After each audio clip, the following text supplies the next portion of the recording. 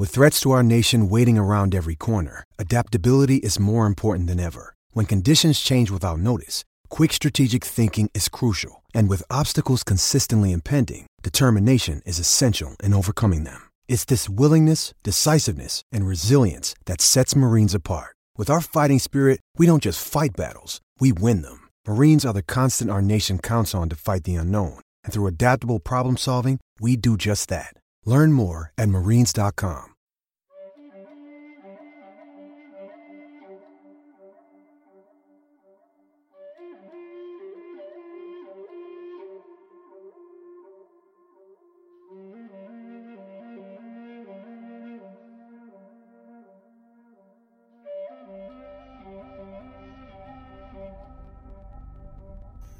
Welcome into DNVR Watches The Mandalorian, Chapter 15, The Believer. I am your host, Drew Kreisman.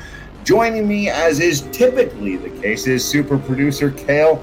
And, man, this is going to be an interesting conversation. I can feel it in my bones already. We started going before we even came on, and we're basically just going to pick up right there because I've been asking you for the last several weeks, right? I've been starting with better than, as good as, or not as good as the last episode. And I feel like that's just not fair to this episode. It's fair, because so here's what I was saying right before the show. Right. It's not that I didn't like this episode. It was an objectively good episode of television. Like, it was a good little Star Wars episode of The Mandalorian.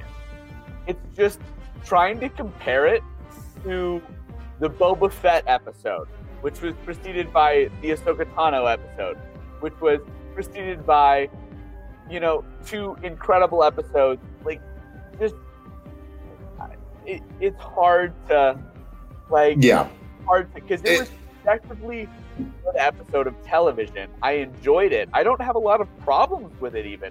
It's just totally what we've gotten the last couple of weeks, but that's also an impossible standard. So I can't right. and say I need to hold it to that standard. It can't be the Ahsoka Tano episode. It can't be what the Boba Fett episode was. Totally. That's an impossible expectation to hold it to. But of course it was worse than those episodes. If I'm trying to compare it.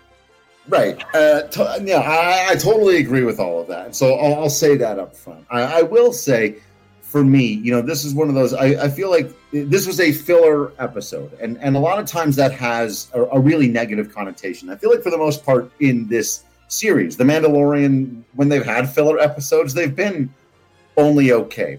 This one, for me, had several things that set it apart from a lot of the filler episodes where I thought it was one of the better filler episodes we've gotten. 100%. Right. I mean, compared to the filler episode we had on Tatooine last season with the little dude in the speeder, like compared to that, it's cinematic art, but it was still filler. That's what it was. Right. It was slow. It was filler. Here's why. So I'll get into the thing that I really, really liked about this episode as a philosophy major, as somebody who dives really deeply into certain moral and ethical dilemmas, kind of for fun, because I find these impossible puzzles to solve very interesting. They actually touched on what I wrote my college thesis on, which was whether or not morality has an absolute truth or whether it is relative to each person and each situation. And the Bill Burr character, right, gets to represent relativism, the idea that your morality shifts depending on the situation you're in, and that nobody is actually a better, worse person. Born on Mandalore, you on Mandalore, you feel one thing. Born on Alderaan, you feel another. They're both dead now. That line totally sets the stage for, honestly, how his character interacts with morality the entire episode until the very end when he makes a moral choice. Right. It's very interesting. There's a lot of great stuff in this episode. It explores a lot of actual deep character. Almost half the episode is spent in a pure dialogue sequence across a lunchroom table. And it's written so well that it's compelling television. There was something very theatrical and classical about the way this episode handled storytelling, in the fact that it's dealing with these larger moral questions, and it becomes very much about these character types dealing with them in different ways. And there's something very classical and very theatrical about that. And for a filler episode, to dive into such deep concepts and do it in a way that's really compelling. That's why like I said, I really enjoyed this episode. It's a good episode. Yeah. It's hard to compare to what we've had this season thus far.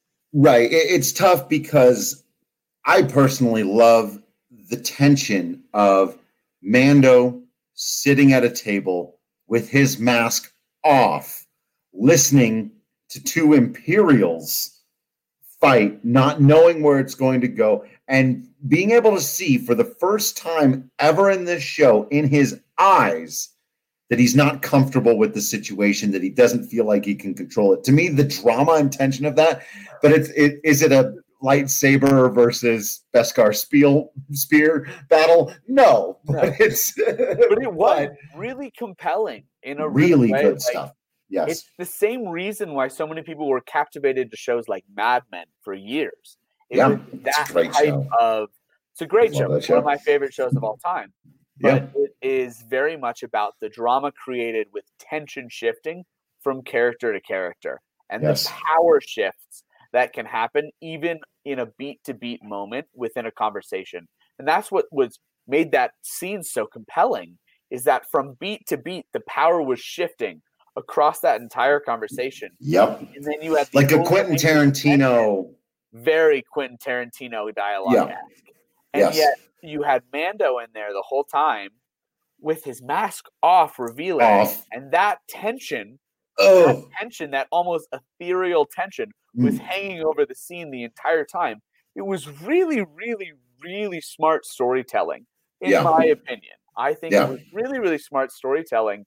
And it was very authentically Star Wars in that sense, even though it was more elongated. Like, it was the Han and Greedo scene, only it was an elongated version of that, because you have the time to tell that story in a television format.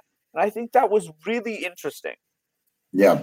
And I'll even go a step further. And I believe I said on this very podcast, I admitted one of my hotter takes in life as somebody who is a student, not just a fan of, but kind of a student of stand-up comedy.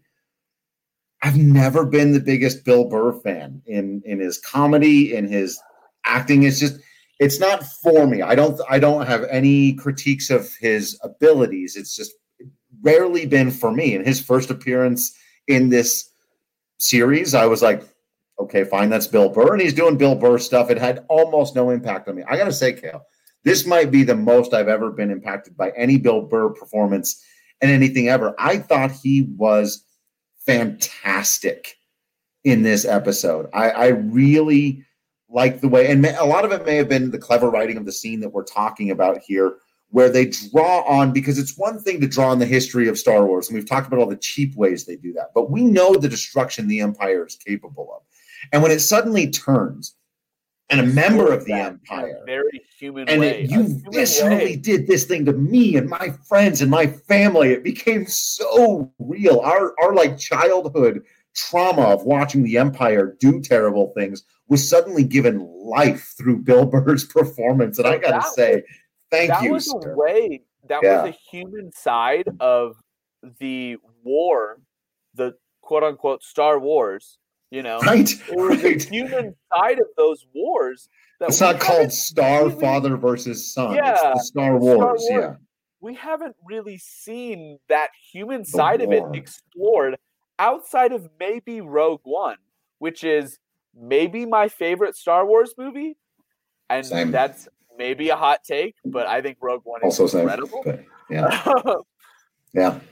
So I think that was super interesting, and I gotta be honest, I was not the biggest fan of Bill Burr's character last season. I thought it was weird. I thought it sort of felt out of place.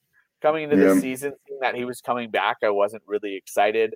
And then when I saw that it was this episode, like at the beginning of the episode when his little headshot or whatever flashes, and I'm like, oh, It's the episode with Bill Burr's character. Right, great. Like, I'm going to bear through this. It's going to be whatever. And it starts off that way. Even their dialogue in the little in the car. In the car, same. I was literally saying to myself, like, we're getting a lot of Bill Burr. Again, I still felt annoyed. I was like, what's going on? And then the lunchroom scene happens. And I don't know. It was so like good to me. I don't know. Whatever. It was, yeah. Basically, right. Leisure area, whatever place that's called in the Imperial base. The scene across the lunch table, Bill Burr's character. It's so good. He shined, man. And the way that he took that dialogue in that confrontational way, like you said, it might be my favorite in a very acute setting performance of his career. I'm not a huge Bill Burr guy. I like some of his stand-up, but that was really, really, really compelling for me. Yeah. Yeah. And I think he did such a good job in that scene. And I think the directing in that scene was really, really smart. It was a really simple edit. It was just a two-shot for both of those characters, and it switched back and forth. Then you had a reaction, like it was really simply shot. Yeah, but it was really effective. Effective. Yeah, and I think dialogue carried that scene, and it was the standout of the episode for me. And it sounds weird you get a good chase sequence in this episode. You get a decent little fight sequence at the end. You get some sharpshooting. You get all of that. Yeah. There's a lot of cool action set pieces in that, but to have the human episode, the dialogue stand out of this episode, part of that's why this episode, I think, felt very different than what we've had this whole season from The Mandalorian. It also didn't necessarily follow the plot that we've been used to of The Mandalorian, of him going to a planet, him needing something from that planet, him meeting a person who needs something from him. Right. And then, again, it didn't follow that plot much like the last episode did, in a very different way than the last episode. But it didn't follow that formula we'd sort of gotten used to. Like I said, it felt very much like a Mad Men episode. It felt very much like a Mad Men episode. I really like that comparison, and I hadn't even thought of that until you said it. But yeah, and I think some people may dislike this one because it was slower on that. But I even saw like on our as we were doing on Twitter with the DMVR watches and stuff, people were like, "No, man, this is cool." And it's almost like, even though we've had a week off, you almost do need to catch your breath as a Mandalorian fan. Like another episode where they introduced another fan favorite character and gave us two more great action set pieces. It would have been it's too much. They got to set us up for a season finale. Give us a minute to breathe. And what do they give us? This phenomenal scene. And you're right. This episode was really built up to and around this one moment and scene. And it's why, for me, like you could try to give like play of the game to some of the stuff that happened out there in the car, or to the final sniper shot to take out the place. But I'm giving it to the moment he decides, nope, I'm going to take out this officer and we'll find out what happens from here. And even that like moment of hesitation where he looks across the room at the other stormtrooper, like, are we doing this? That was so good, man. Like, and because your head's telling you, don't do that. Don't do this. You're going to ruin it. Mando's going to freak out. He doesn't look comfortable, which makes me uncomfortable that you're going with your emotions.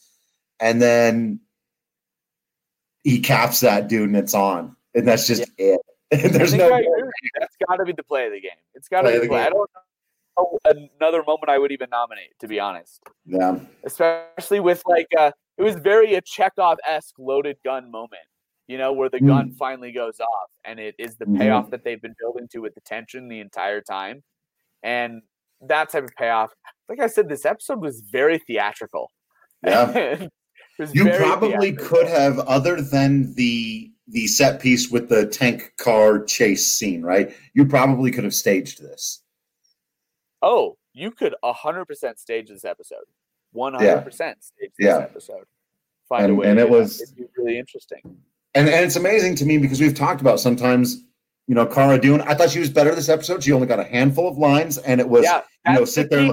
That's not how we do stuff. Yes, that's all you need. If you don't give her what you can't handle, she's fine. Right. Look tough. Say one badass line at a time and get out of the way. Perfect. Right. But yeah, they really gave us, and it was, you could say it was cheap, but I actually think that from a thematic standpoint, the journey they took us on to get Mando to take his helmet off was powerful, was believable that he would do it in that moment for just this. And even the payoff at the very end. The motivation between him and Grogu's relationship, he is my kid, like my kid. I'm doing this for him. I'm taking ownership. He's my kid. Like, I might never see him again if this doesn't happen. This is me being, it was honestly a very parental moment where he's just like, I am going to do whatever I have to do for my kid. Like, that is my morals out the window, like my life. Right. That's Bill Burr's thing, right? That's the line you will cross. Are my number one priority, and everything else goes out the window. And that was very parental from him in this moment, and very powerful in that way. And I think the way they built up to that, and the way they've been showing little moments all season of their relationship budding, even just in those little moments of the electrical wire and all of that, or him, the moment of the Force only happening with the ball, that, from the joystick. Is their connection. It's their little moments build up to a payoff of him removing his helmet voluntarily for the ultimate cause of it being Grogu. And I think that was done in a really emotionally smart way. Yeah. And the final payoff, because he makes that sacrifice, the person who was suggested that maybe that means that he has renounced his Mandalorianness, that he has somehow done dishonor to his religion, to his beliefs, to his way of life, turns to him and says, I never saw your face. Yeah. Oh, because he believes for him, it was so good. Together was so good. It was so good. It really was, man. And it that warmed my heart, because it would have been so easy to take the cynical character and keep him cynical in that moment and have him go, see, I told you, your kid matters to you more than your silly beliefs, and you should take that. But he didn't double down and do the thing, because he had just acted in the opposite. He had just done like you said, he made a moral choice. He didn't do the thing that was pragmatically smart to keep himself, the self-interested prisoner who will do anything to stay alive. He shot a guy because that guy was a bad guy and he needed to get shot. And then he thought about the rest of it after. So they both flipped. They adopted each other's philosophies, and then they both allowed each other to go back. So good.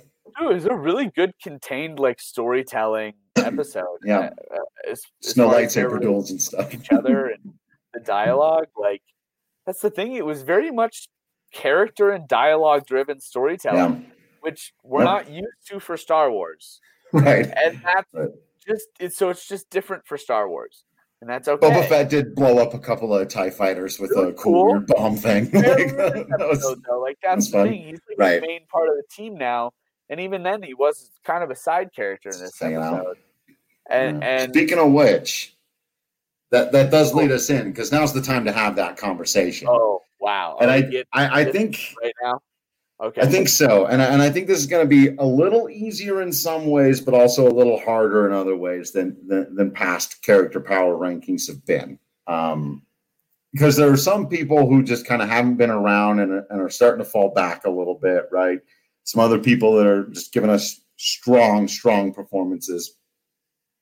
I do have to say, though, I think the thing you're going to be happy about, I think this is where we have to start. Sometimes we start at the back, sometimes we start at the front, sometimes we start with the most interesting new character. I think we have to start at the front with the man whose name is on the damn headline. I think we got to finally move Mando back up to number one. He's got it. Yeah. Pedro Pascal was so good. Such a great performance. It really grounded the show and who the main character is about again and what it was. After some really strong almost pseudo pilot episodes for shows that got announced yesterday. We will talk about that after we're done reviewing this show. We're going to give our quick thoughts on all the new announcements. But so almost after these pseudo pilots where he took a back seat, they really leaned back into him as a character and showed why it's his show, why he's the center of this, and how he really is the heart of the show at the end of it. And it's his story. Pascal's performance was so strong in this episode. I think he has to go back to that number one spot without even questioning it.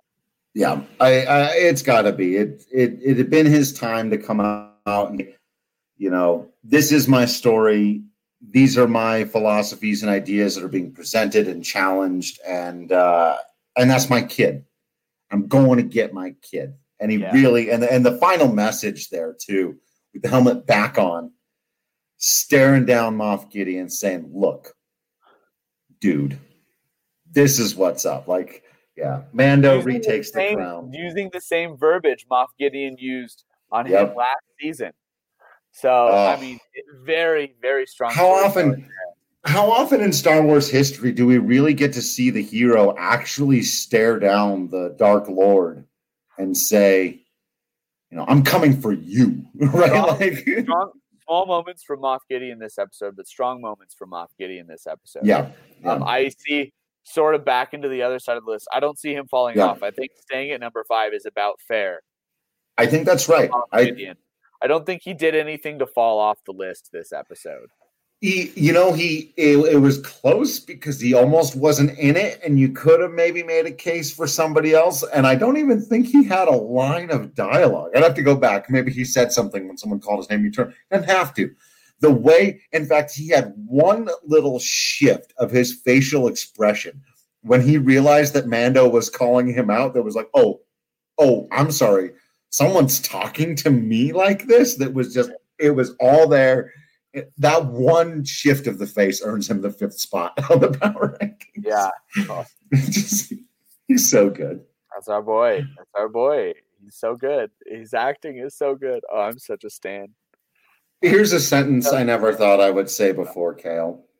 I believe we have to remove Ahsoka Tano and my dear friend, Rosario Dawson, straight off the list and put in her place Bill Burr. I think we do. Was it Migs Mayfield is the name of the character. And I never would have thought. I never would have thought. It was incredible. It was really good. It was really good. And I don't think this is a character that has staying power, but I think he deserves a week on the list. I agree. I think he needs to be there. On the list. Yeah.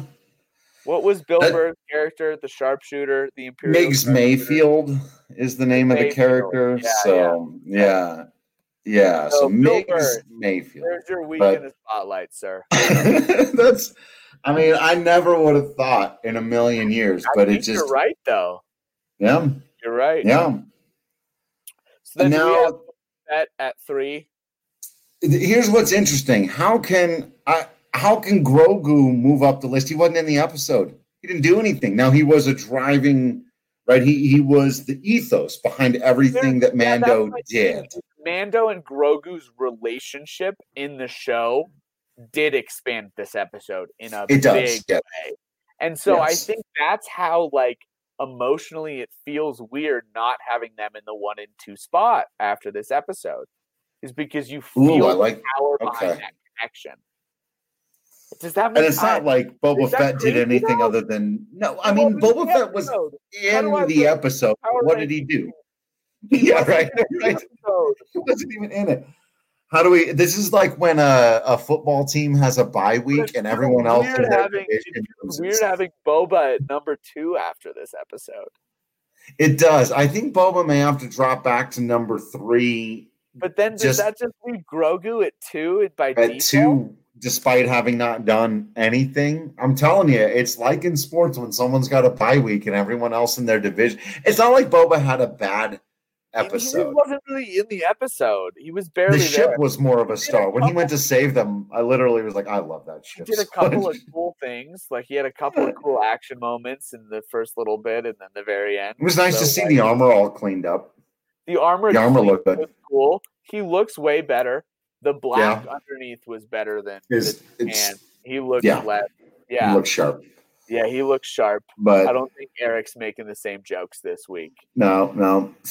Fennec, again, she was great, but they appear power rankings. But they appear inclined to put Ming-Na in the episode. Cara Dune was not power rankings. No.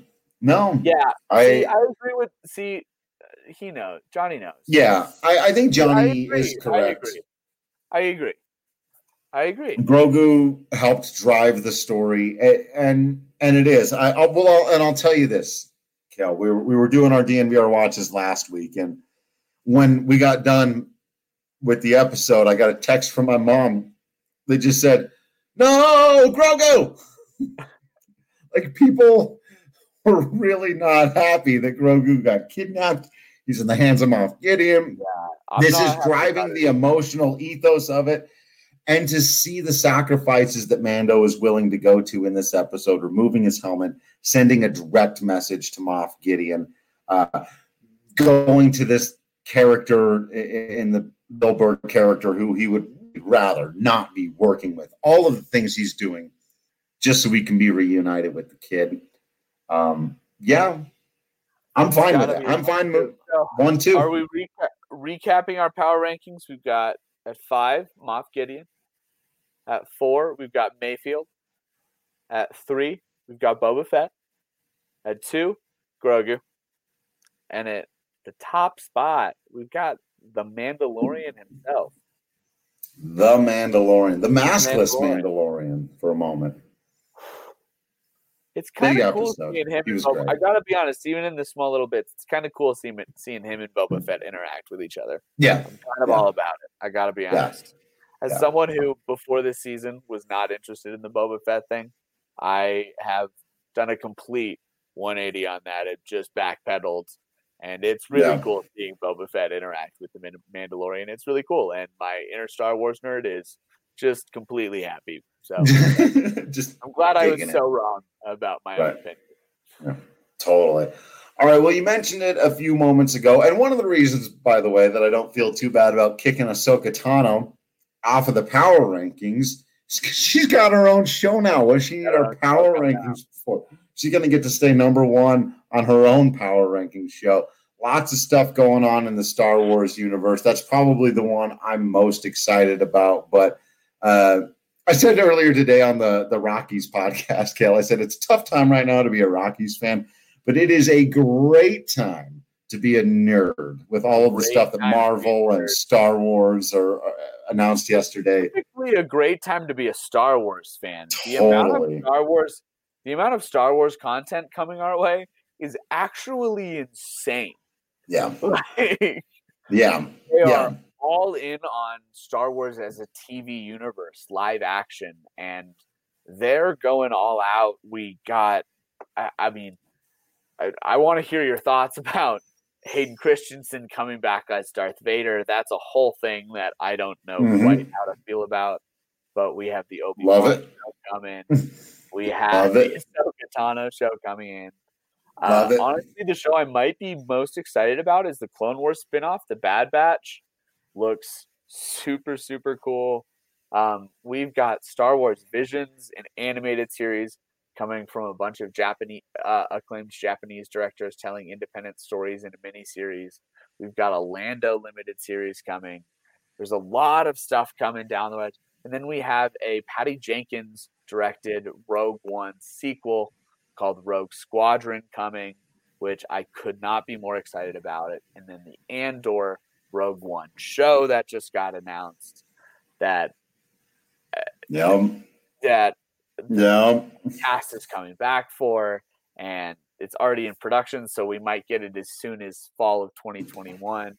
I mean, it's just insane how on the streaming aspect Disney is as a company. They're just recalibrating their entire company and their entire future around this streaming model. And it's a really big deal. And there's honestly like no going back to what the old way of life was. And that's been one of the side effects of this pandemic. And we can get the business model and the numbers and all that if you want to. But as a Star Wars fan, what we're doing is reaping the rewards of it when we're basically getting 3 to 4 Star Wars fully produced live action or highly produced animated shows a year for the significant future, as well as 2 new movies coming in the next 5 years. So it is so much Star Wars content. All of it is high budget. They're putting billions of dollars behind this. Yeah. And they're just going to make a whole universe. And we're going to get Mandalorian every year. And we're going to get, it's going to be crazy. And I couldn't be happier. And the fact that we're going to be doing these Mandalorian shows year round, basically now with all these shows coming on. And that, not even just from our perspective, just the fact that we have that much Star Wars content coming our way as a nerd blows my mind. And I could not be more excited. Right. We're basically going to have to create DNVR STRWS. Like at some point. Star Wars section. Like it doesn't even have anything else to do with it. Totally, man. And I've seen a couple of people, like I've seen some people on our Discord, a couple of people on Twitter asking, is this too much? Is this too much Star Wars? And there's a short answer to the question. That answer is no. No, there's not. Star Wars. And the long answer to the question is take what's good and discard what you don't need. The thing that's great about this is that if there's a particular element of it that doesn't appeal to you, you don't like animated shows, don't watch them. Great. Yeah, right. That's still the case. There are a lot of people who like Star Wars who've never watched the Clone Wars or Rebels. You know what? Fine. It's fun. They're great shows. I've never watched Rebels. I host this show. I like I love all the Star Wars stuff. I played some Star Wars video games. I haven't read any of the novels. Sorry, folks, I haven't. And I haven't watched Rebels. I also haven't watched season 6 or 7 of Clone Wars. Most recent season, the one they made just last year. Just this year? Yeah. Actually, is it real? I've heard it's good. One of the best seasons of television I've watched in a long time. They just nailed it. It's amazing storytelling. The Anakin character in that season is so incredible. So when people say, I don't know about Hayden Christensen, is the thing. Yeah, I'm sure I'm gonna love them all, bro. And because the thing is, Hayden Christensen voiced Anakin in the last season of Clone Wars. And he came back as Darth Vader in The Rise of Skywalker. However you feel about that. Yeah. So Disney has not been shy about the fact that relationship had been repaired and that he, as far as in the canon of Star Wars, is good with them. So they haven't been shy about that. So people who are surprised, like, after his performance in the prequels, how could they bring him back? They haven't been shy over the last 2 years about Hayden Christensen is good in the Star Wars world. He's in Rebels. He was in The Rise of Skywalker, briefly as the voice of Darth Vader. Right. And they are not shy. And now they're bringing him back to play Darth Vader. You can feel differently about that. I don't know how I feel about it. I don't know how good of an actor Hayden Christensen is. He hasn't done a lot since Star Wars. And frankly, he wasn't that good in Star Wars. So he's been in some funky, weird little independent things, and he's actually been solid. I don't know. But yeah, I'm very, very excited about the Obi-Wan show. Watch it. Yeah, characters in canon. I'm kind of nervous. I also have a lot of questions about that. He's probably too old for them to do true young Anakin flashbacks. I mean, Hayden Christensen's in his 40s at this point. Right. People don't realize. So, like, right. He's too old to do true young Anakin flashbacks. Right. And yet, are we going to have him play Darth Vader? Is he just going to be in the suit and being the physical presence? And then is James Earl Jones coming back to do the voice like he did for all the animated shows? Like, I have a lot of questions around what it means that he's playing Darth Vader in this series. Because it takes place 10 years after Revenge of the Sith. which I'm a Revenge of the Sith apologist. I am well on record as a Revenge of the Sith. It's a good movie. You don't even need to apologize for it. Eric's not here. You don't. It's a good movie. It's a good Star Wars movie. People lumping it in with the other two prequels is criminal because it is a far superior movie to both of those by leaps and bounds. And I'm of the opinion that Phantom Menace has a good movie in it. It's just if you just have to cut it. Actually, there's a fan edit out there. I've got to find it sometime and send it out to everybody. Here's my deal. The 45-minute edit with no Jar Jar. Phantom Menace has really good themes and it has a couple great action scenes. It has the Duel of the Fates lightsaber scene, and it has the pod racing. And those two scenes are all-timers in the Star Wars universe, but the rest of the movie sucks. And there's other good parts. That's fine. There's other really good parts. There's very many other good parts. Just none of them include Jar Jar. It's fine. Liam Neeson is in that movie, so let's just calm it down a little bit there.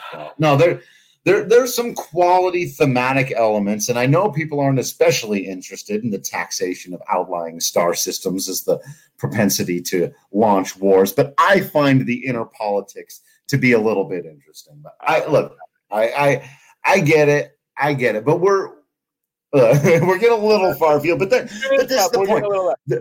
Well, here's the point we're illustrating here, and this is the thing: is what I'm most excited about is that it all exists, because this is the point. Like, you find some things to take out of Revenge of the Sith, and I find some things to take out of Phantom Menace, and some people hated Rogue One, and some people hate the the Disney ones. They can't stand episodes 7, 8, and 9, but they like the prequels, or they like the originals and they enjoy the cartoons. Some people like the video games and like the novels. Here's what I do, and this actually messes people up. I do it in baseball as well. I wait until the thing happens, and then I decide how I feel about it. What I'm excited about is that I get that opportunity to take it in. I'm probably most excited about the Ahsoka Tano stuff, just because I believe that any project that has Rosario Dawson at the helm has the ability to go a very long way. She's an extraordinary talent. You build the right story around her, and the emotional impact of that character, who is a war hero who's seen it all, right? It's just that I've seen some things, that's who she is. And I think there's a lot of potential there. But if the Obi-Wan is the best of them, I won't be shocked. I think if the animated ones are the best of them, I won't be shocked. I'm just glad they're trying stuff, and whatever one is the best one is the one I'm going to be stoked on. I think I'm most excited. I guess I shouldn't say excited, because I'm nervous about it as well. I think I'm most intrigued by the Obi-Wan show. Yeah. I love Ewan McGregor's Obi-Wan. I think him coming back is really cool. Nervous about how they're going to work Darth Vader into that story. But I'm really behind the talent they have running the show. Yeah. What's her name? I forget her name, but one of the girls that was behind the finale of last season of The Mandalorian. One of the directors. So not Bryce Dallas Howard, but somebody else. No, yeah, somebody else. She's.